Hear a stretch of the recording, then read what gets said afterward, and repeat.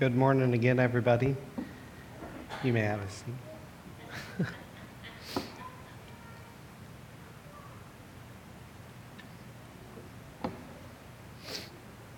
I'm trading in my coffee for tea. As much as I love coffee, it's not as forgiving on my voice during a sermon. So it's good to be here with you this week. And today marks the final installment in our fall series, We Are Anchor of Hope. And throughout our series, we've been trying to answer the question, what does it mean to have this new name? Is it different than really what we were trying to do before? In a lot of ways, yes, because otherwise, why would you change a name? But our heart and our core as a church family is remarkably the same.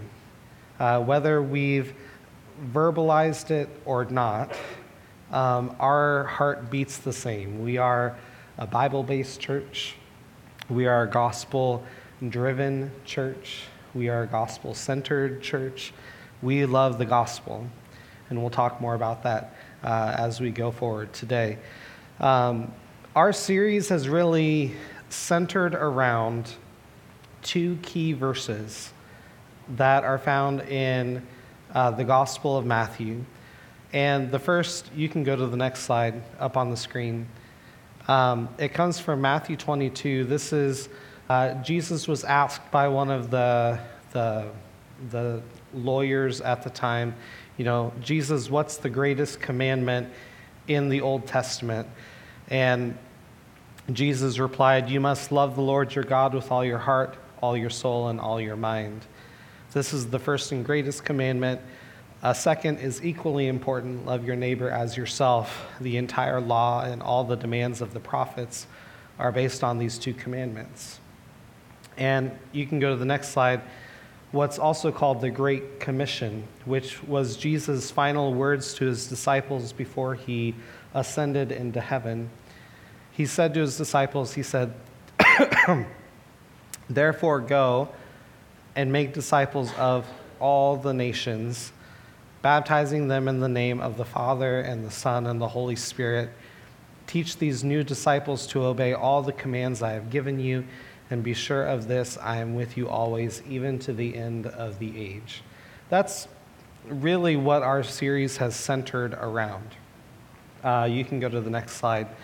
Just as a bit of a recap, a review, we exist as a people to live like Jesus and to share his love. That's our mission statement. And as we do that, we hope that we will be partnering with what God's doing to be restoring hope in our community, one person at a time. We have 5 values, 5 core values that all center around 5 core purposes of the church. They are, the first is we are committed to God and his word, so we teach from the Bible. And that fills the function of worship. We are connected to each other through Jesus Christ, so we gather to experience God together. That's the fellowship piece. That's that togetherness, whether that's this group or if we were to go and meet in somebody's house or go meet over at Miller Park underneath one of the structures there. Fellowship. We're connected through Jesus Christ. The third is that we are called to spiritual growth. So we participate in Bible studies, life groups, and other growth opportunities. When we're saved, we are babies in the faith. And the hope, like with all babies, is that you don't just stay there. That hopefully you would grow and progress, and that even if you're stumbling a little bit, you'd begin to learn to walk on your own without the help of a steadying device, right? We would hope that you would be growing just like I would be growing, and we would also be growing together spiritually. And that happens through the process of discipleship. The fourth, which Jim covered last week, is that we are compelled to serve. So, we serve both inside and outside the church. And that piece is from ministry, the doing the work of the ministry. And so today, you can go to the next slide. Today, we are talking, this is our fifth value. We are commissioned to all. So we are deeply involved with our community and missions around the world. The title for today's message is Commissioned. Our passage is going to be John chapter 4, verses 1 through 42. We're going to skip a few verses in there because it was an aside to Jesus' disciples. But what are we commissioned to? What are we co-laboring with God to do? And that's what we're going to be interested in talking about today. You can go to the next slide. Just to give you a little bit of context for what we're about to read, because sometimes we gloss over it. I don't know when the last time we had a Bible study about this kind of topic or thing, but I know Jim talked last week about the parable of the Good Samaritan, and I don't know if he went into some of the backstory history of what made the Samaritans who they were. So just for a brief moment, I want to give a snapshot of why there is this different group called Samaritans. So at one point in God's people's history, they were all one people. Then the son of Solomon, Rehoboam, he split the kingdom. And then you had the northern kingdom of Israel and the southern kingdom of Judah, all in the promised land, but they were split up. Bad news bears. Northern kingdom of Israel, they never had a good king. All the kings were wicked, and eventually they got sacked by, I think it was the Assyrians, and so most of the nation got taken out into exile.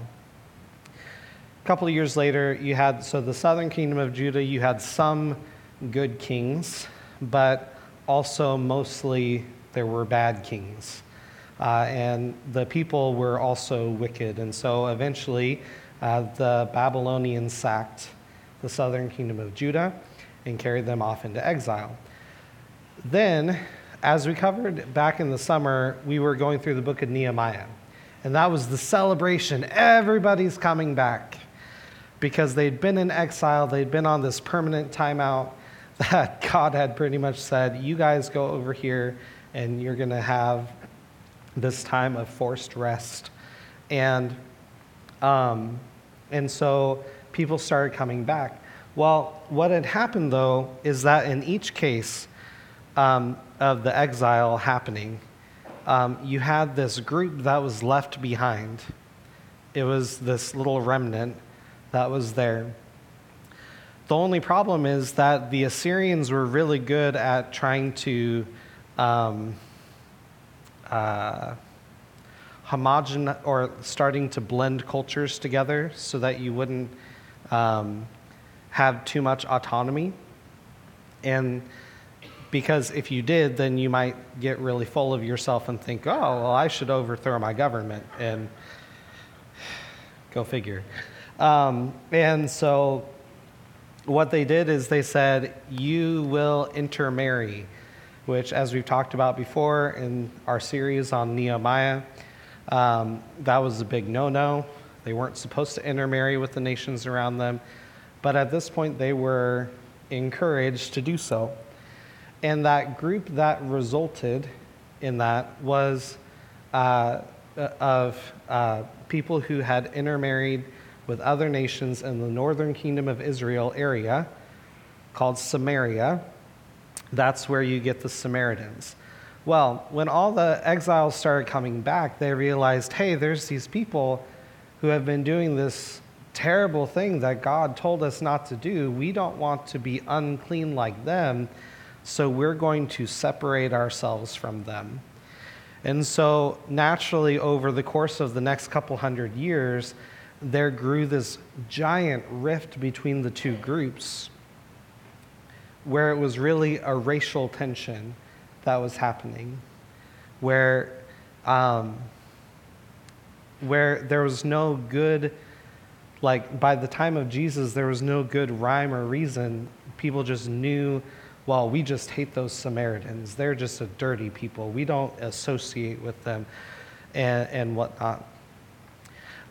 So deep was this prejudice that the Jews had toward the Samaritans that they developed ways to go around Samaria, even if the fastest route was to go through Samaria, just so that they wouldn't have to deal with or cross the path of a Samaritan. And I know that I'm a young buck in the room.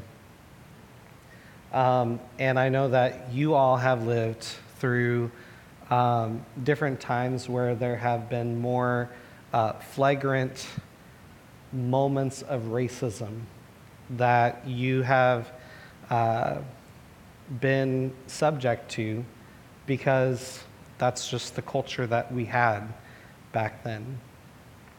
And this sermon isn't about racism per se, but it is about the fact that we are commissioned.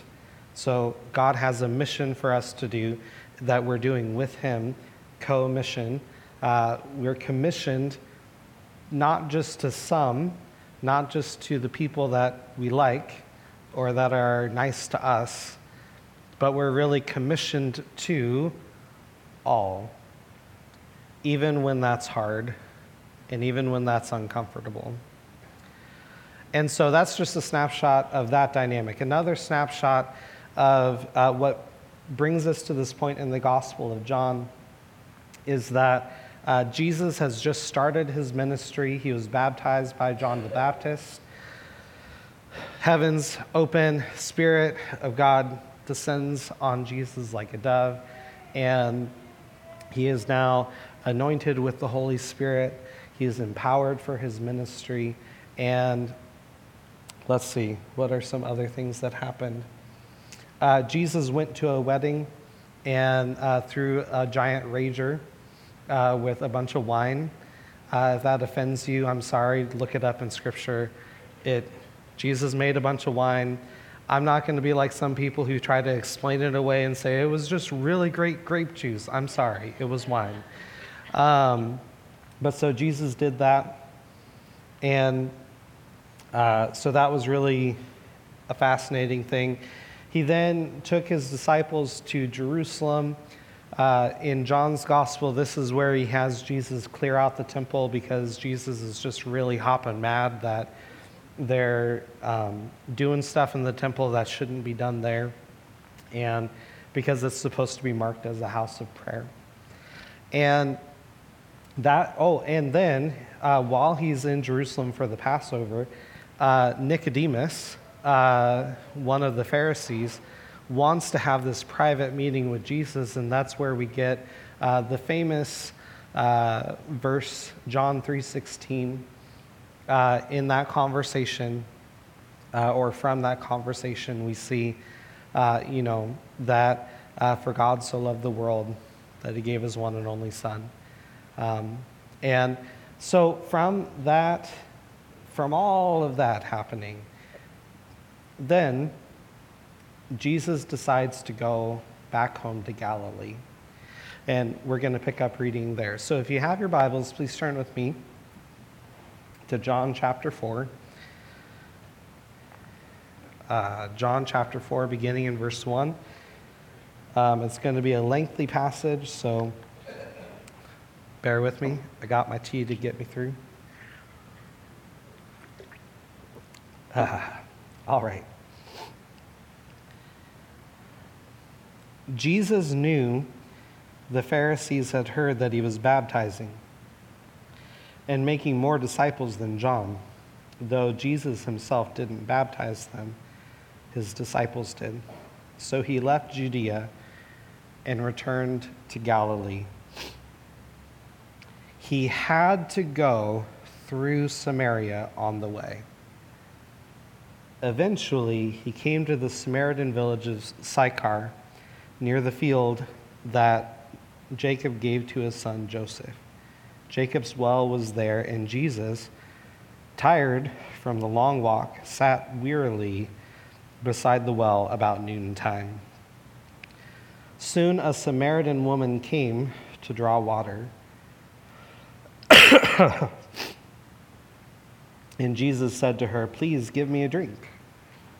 He was alone at the time because his disciples had gone into the village to buy some food.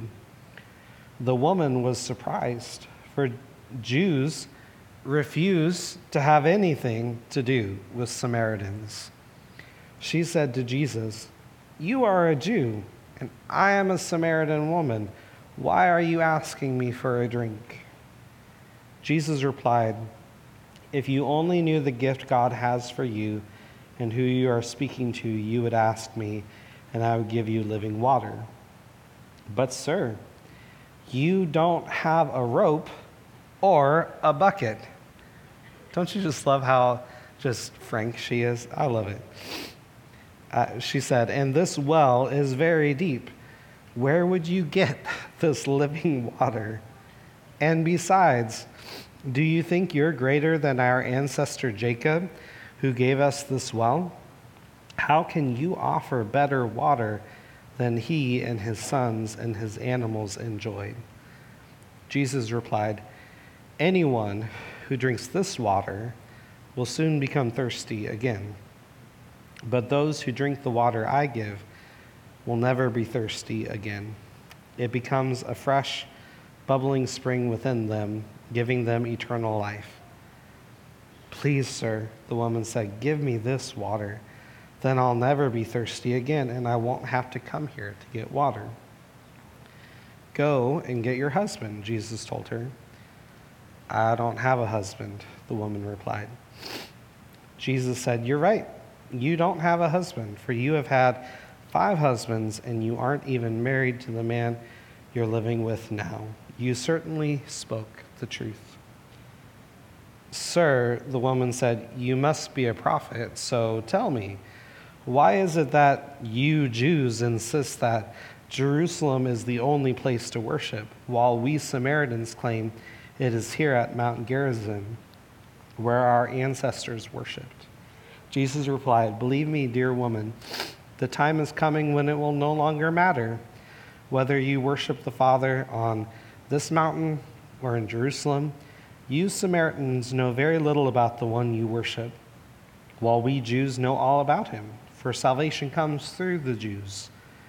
But the time is coming, indeed, it's here now, when true worshipers will worship the Father in spirit and in truth.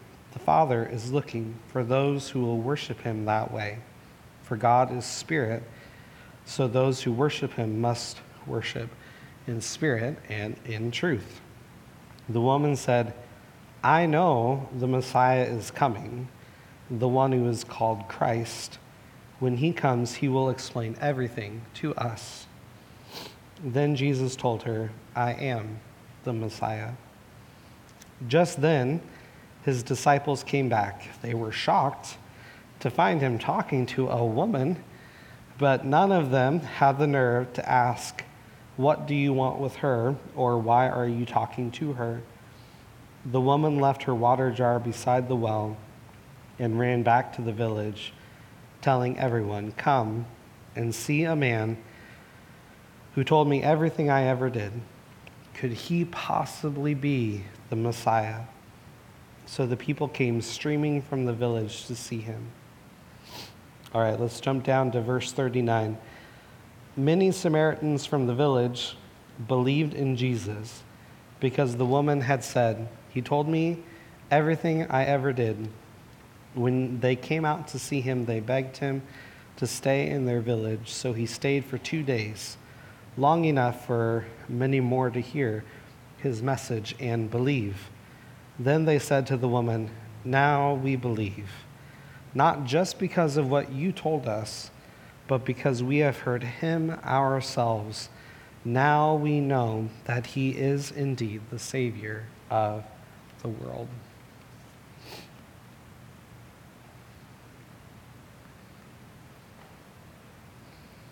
So the first thing, it might seem strange to use this particular story as a proof verse for our value being commissioned to all. But what I'd like to look at it like is almost like a case study on evangelism, both from the perspective of Jesus evangelizing to this woman, but then also for her with her newly found faith, how she actually came to start to evangelize towards the end of the story. So it'll be more of like an exposition that way, and we'll look at it. So the first thing I see, you can go to the next slide, in our passage is God's heart and our need. So here's this woman. She's been divorced a couple of times. And as some of you have experienced divorce, or you know people in your families who have experienced that, that is such a heart-wrenching, tearing apart of your soul. Not just because of love lost, but because of just there's a ripping that happens when the two that had become one then separate. And for this woman, she's done that now 4 times. And this 5th guy, she's not even married to him, but she's with him. And she's in a whole kind of mess and a need. What I love about those introductory verses that really set up the scene is that John wrote that Jesus had to go through Samaria. He didn't have to technically go through Samaria. There were surely other highways and byways he could have gone to sidestep. That would have been more culturally appropriate for him and his disciples to go. And yet, the scripture tells us he had to go through Samaria. What I find interesting about that is that at this point, Jesus is being led by the Holy Spirit to do this ministry. The Father is speaking, the Holy Spirit is communicating to Jesus the Son,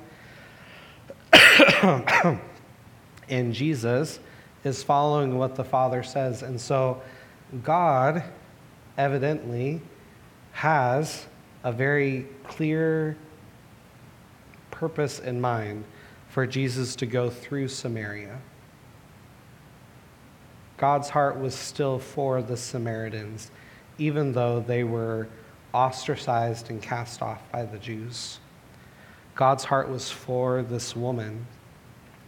He didn't want her to continue to feel lost and ashamed and broken. He wanted to see her healed and restored. Not just so that he could use her to spread his message, but because he actually had a care for this woman.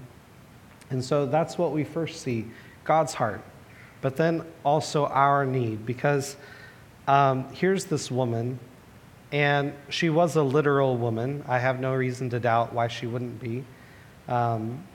And you are a literal person. You have all kinds of stuff that has hurt you, has caused wounding in your life or broken you, whether it's in your relationships or your work situation, or maybe it's as you're in retirement and you're adjusting to the newness, that all transpires. Maybe it's a chronic illness or whatever. You have a great need, both probably physically and in your soul. And Jesus had to go to you because he wanted you to be in his family as well. And I'm not going to go into a ton of the detail of, or speculate about this woman too much beyond that point, but she was really hurting. She, because of when it describes when she came to the well in the middle of the day, she probably was expecting nobody to be there. And yet Jesus was there. What a shock. And so you can go to the next slide. The next thing I see is that God meets us in our mess with truth and love. So Jesus, he asks a very simple question, can I get a drink? Or can you get me a drink? And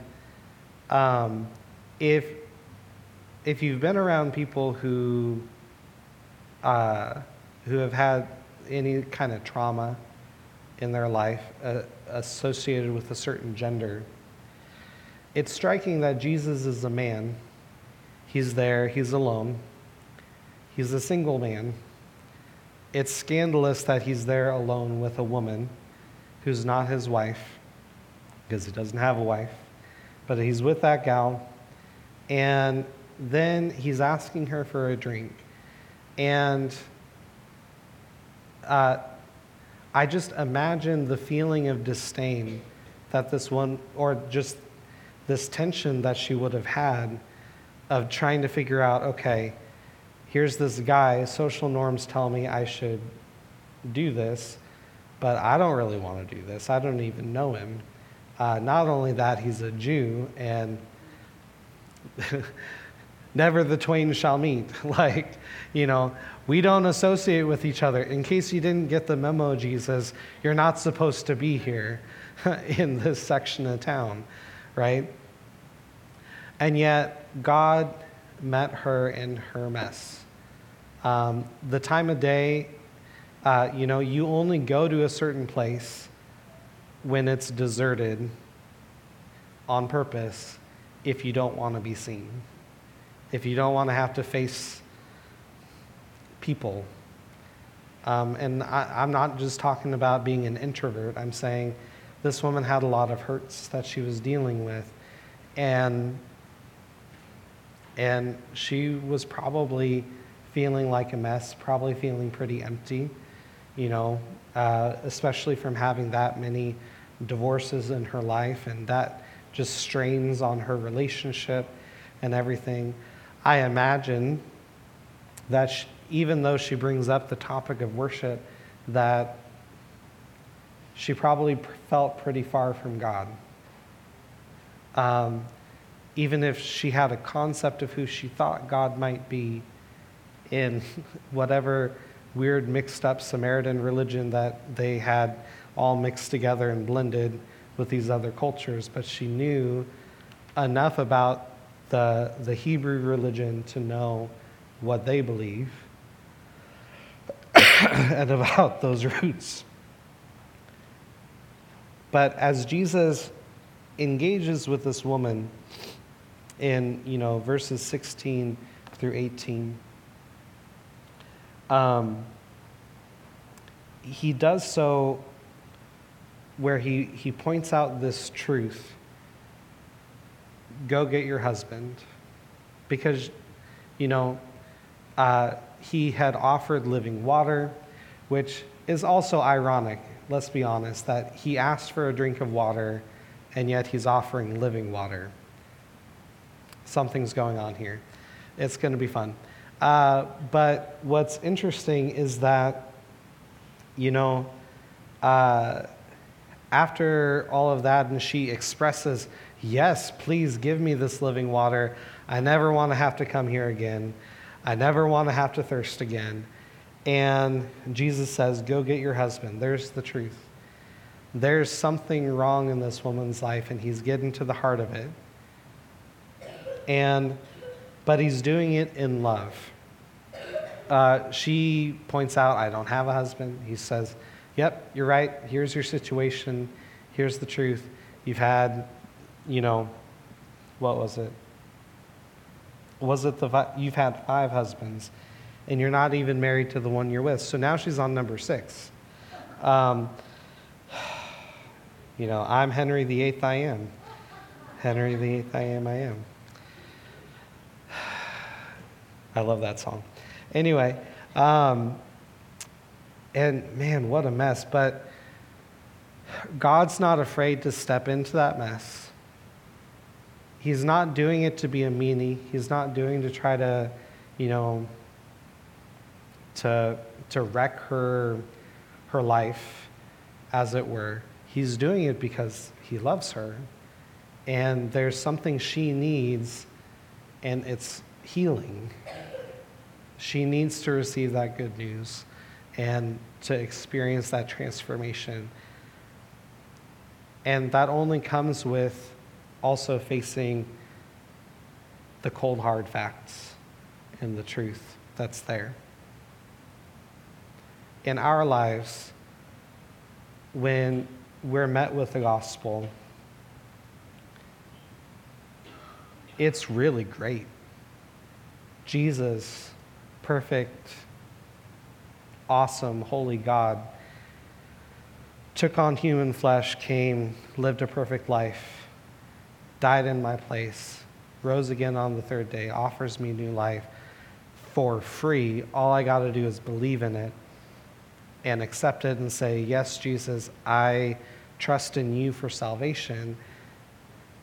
And then I'm saved and rescued, and I now have the Holy Spirit with me and, leading and guiding me into all truth and trusting in him.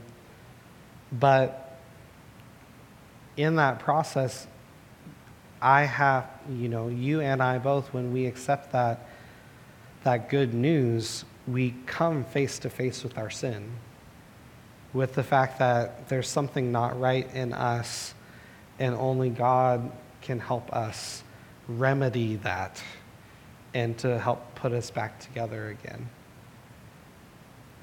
And that's scary, frankly. And it was scary for this woman. You can go to the next slide. I got to start getting with it here. The third observation I have is that God is here to help us in our hurting, even when we insist on hiding. So Jesus points out the situation. He tells her the truth. He's doing it in love. And then she brings up a philosophical, theological debate. She's hiding, people. She's hiding. She doesn't want to have to actually deal with this. That's not why she came to the well that day. She only came there for water. And now there's this guy poking in her business.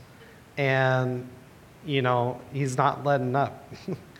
And so she says, look, I can see you're a prophet. So you Jews say this, and we say this. What do you think?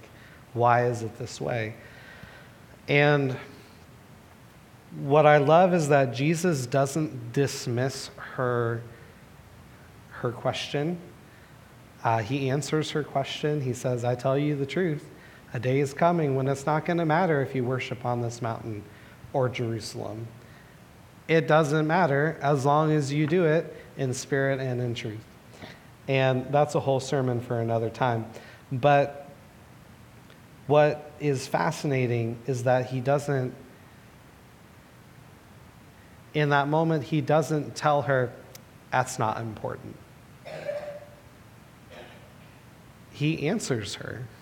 He gives her the dignity that she has this, whether because she's hiding, obviously this is something that has been on her mind before, where it's been an interest of hers of, there's this difference between our two groups, and you guys say this, we say this, but, why is it that way? And Jesus just clearly explains it to her. How this applies to us is that there are things that you and I wrestle with in our hurting, when we're in pain, questions that are really hard to answer and might not always have nice, easy answers. But God is patient, and He's willing to sit with us through those questions and to help us through that. But not just to answer our questions, but ultimately He wants to get to what's really going on, the deeper issues at play. He's trying to help us where we're actually hurting, not just this surface level stuff. It's always interesting to me that in one of the reasons why, as much as I love Bible studies, because I love information, and I love learning more details and facts and things. The one big drawback to Bible studies in a church context is it's really easy to hide in a Bible study, because you can just be talking about facts and figures and things and interesting points about, well, this was happening at this time, and here's the history of this, and theologically Paul is talking about this, or this is how this references this other thing, and we can almost get to the point where we hold the scripture at arm's length, saying, I'm going to just talk about this because this is where I'm safe. If I actually let you in, you're going to see all the gunk inside of me, all the stuff I'm dealing with that's not so pretty, and you might judge me and say, oh, dang. I don't even know what to say at that,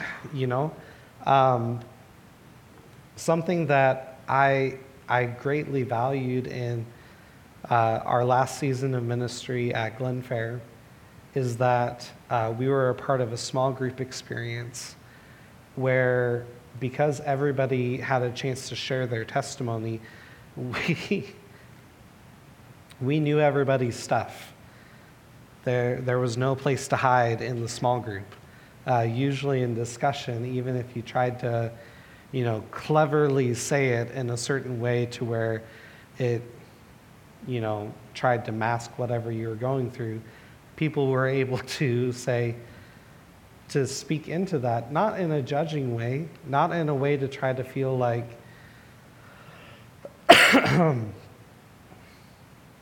like you're being attacked, but that there was real help that could be had. And I have plenty of stories of testimonies of how people in our small group there were really helped by that. That's one of the reasons I'm so passionate about small groups, because even though I love Bible studies and I believe there's a value to them, we're still going to do those kinds of things, but there's something extra special about a life group where if you're doing life with people, you know what they're going through, and you can speak into their lives and they can speak into your life.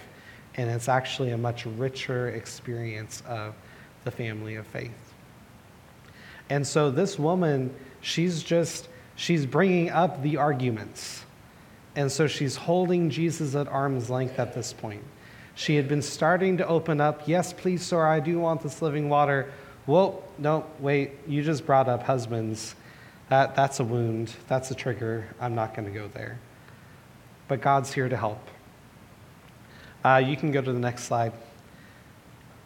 the beautiful thing is that we can personally experience God's saving presence. So within that whole argument, one of the beautiful dynamics is that it was starting to talk about this future day of salvation that the Samaritans would have known about because they were a part of God's people at one point, and they understood bits and pieces of the scriptures. And so they would have known also from all the prophets who had spoken to the people in Samaria that there was going to come a day when God was going to send his servant, the Messiah, to come and set all things right. And that was going to bring salvation and restore the kingdom. And so it gets down to it, and she says, I know Messiah is going to come, and he's going to explain all this to us. And then Jesus says, I am the Messiah. And this is a radical moment for her. We don't have it recorded in John precisely, but what we do have is her response to this revelation. Jesus has just revealed himself, just clear as day, to this woman, saying, plain as can be, I am the Messiah. He doesn't do that kind of plain talk with everybody in the Gospels, friends. He speaks a lot in parables and different things. He doesn't even talk that clear to his disciples. He makes them work for it. But with this woman, he just says, I'm the guy. I'm it. I'm the one you're looking for. And what takes place then is she drops everything and books it into town to tell them, here's this guy who's told me everything I've ever done, and I didn't tell him ahead of time. Like, he knows it. Could this be the Messiah? And that spark of faith, it transformed her from this hurting, shamed woman going to the well at the middle of the day for water to now a joyful, living woman who's now come alive again and is not running away from people, but she's running to people to share this good news that she's found. We can personally experience that too, where you are hurting, where you have hang-ups or different habits that you're doing to try to mask whatever's going on inside. You can experience that kind of transformation too. I believe it, because when we have that revelation from Jesus and we experience that amazing gift of love that's not conditioned on anything that we could ever do, but it's just because he loves us, that's world-changing. And so we too can personally experience that. You can go to the next slide. Excuse me. So if you were to, identify kind of three movements for this woman in this story, it would be these three words: experience, embody, and express. She had an experience with Jesus. She wasn't looking for it, but it happened, and she experienced the great and awesome goodness of his grace and his love and his truth, meeting her where he has every right and privilege and role to judge her, and yet he withholds that judgment and he shows her love instead, and dignity and honor and respect. It's incredible. That experience of God's goodness, that changed her. That's something that started to really rewrite her embodiment as a person. What I mean by that is that her whole countenance changed. Who she was changed. How she was changed. And so she began to embody that goodness that she'd just experienced.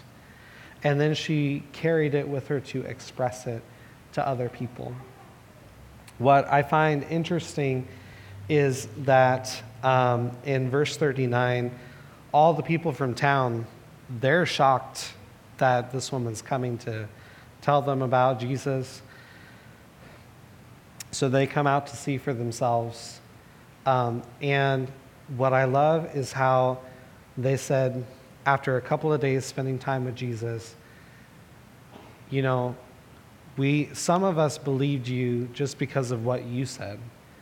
But now that we hear him for ourselves, now we know that he is the Savior of the world. He is that Messiah. And so, as kind of a first act of evangelism, at least from John's perspective, here's this Samaritan woman, before the church has ever been born yet, she's going out and sharing the gospel that she's experienced that from Jesus himself. This interaction that she's had with Jesus. Come, hear this man who's told me everything I ever did. He's amazing. Could this be the Messiah? And how this all fits into what we're talking about for today.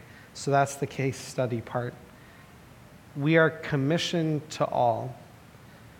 We have a mission. You have a mission to spread the good news that Jesus Christ has come to give us new life and life to the full. That you personally, you have experienced this new life for yourself. And so that means that you are commissioned both to the people you like and also to the people you don't like. The people who maybe they treat you okay, and maybe the people who have done you wrong, you're supposed to go and be available when God tells you to go and share that with people. Now, what that means is that for action, we're deeply involved with our community. I think our church pre-COVID, we used to be. And now we're at a point where we got to get back on the bandwagon again. And so that's something that we're going to be focusing on in the coming months and years. But we also participate in missions around the world. That's the work of people who want to share the gospel to all the world. And so they are going to the uttermost parts of the world with places where people don't know Jesus yet to share this good news. Some examples of what it could look like to evangelize, to be on mission.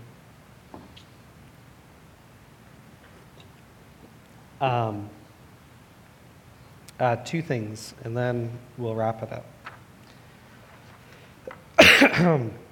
So shortly before, well, not shortly, it was the season that brought us here, actually. I think it was Easter Sunday, or it was like right after Easter Sunday. We had this guy in our church. He was a retired pastor from our conference who he ran an ice cream truck. And for whatever reason that particular day, whether it was hot outside or not, I can't remember, but he brought the ice cream truck to church that day.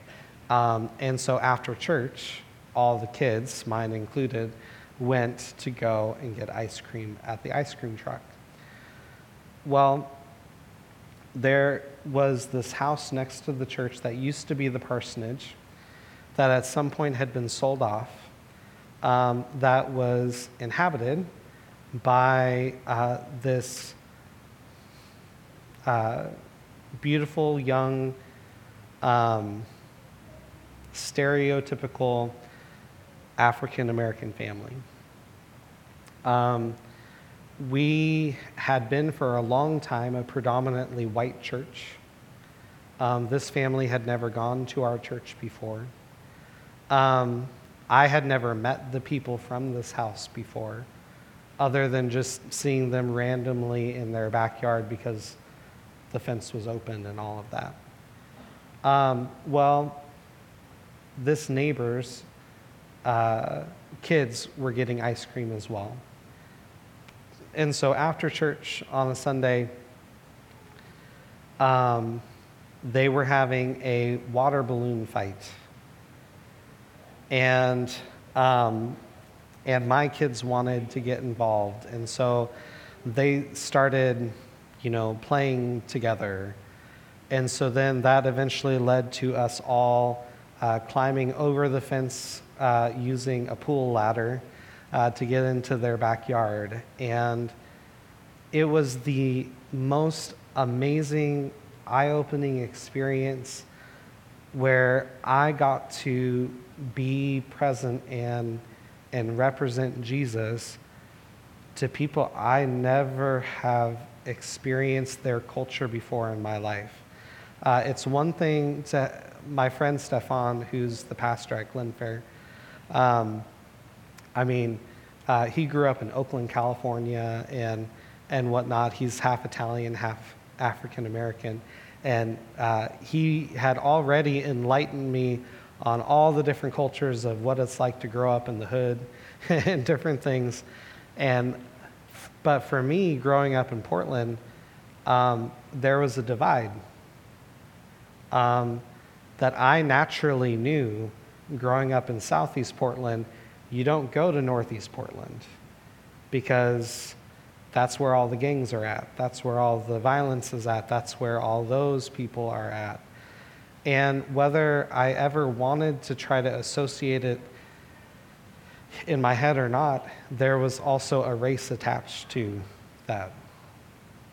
And I love all people, but there was just naturally a fear that was there. And yet God had called me in this just purely innocent time to get to spend some time with this neighbor. They made us some delicious shrimp, and it was fantastic. But as we were having our conversation, he was using a whole lot of language that I didn't know could be used in those certain ways. And I checked with Stefan later, and I'm like, okay, when he said this,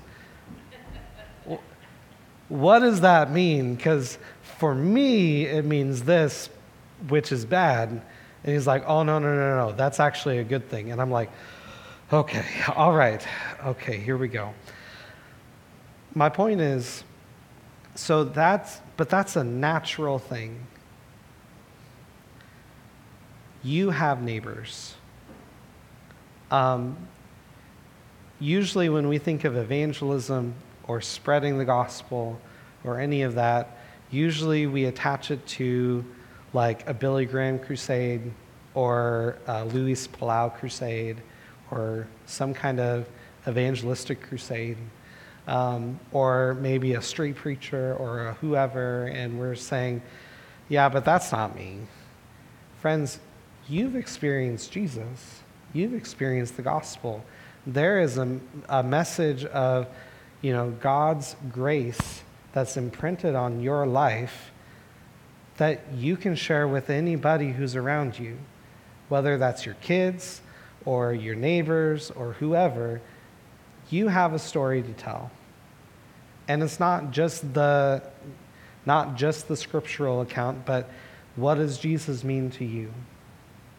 And that's an encouraging thing, and you can speak that encouragement into other people's lives. The second example is it's kind of nice that we're still doing Operation Christmas Child, because things like Operation Christmas Child, that's a way that we can also share to the all of the world through this organization that's taking these simple little gift shoeboxes to people and are telling them that Jesus loves them. And that's a way of spreading the gospel and co-laboring with God as well with that. And there's a whole host of other applications that we could draw from it. Not all of us are called to be missionaries. Not all of us are called necessarily to give financially to missionaries. There is a mission both global and local that is happening.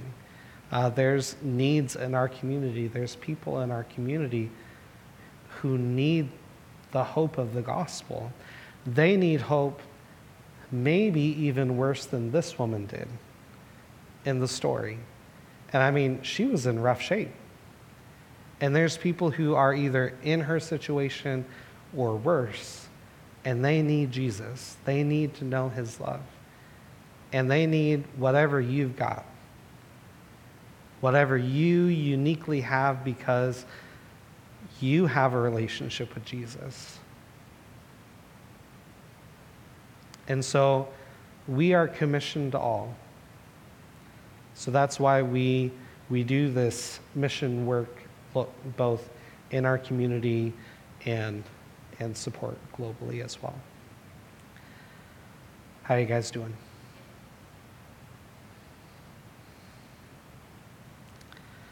I just want to encourage you.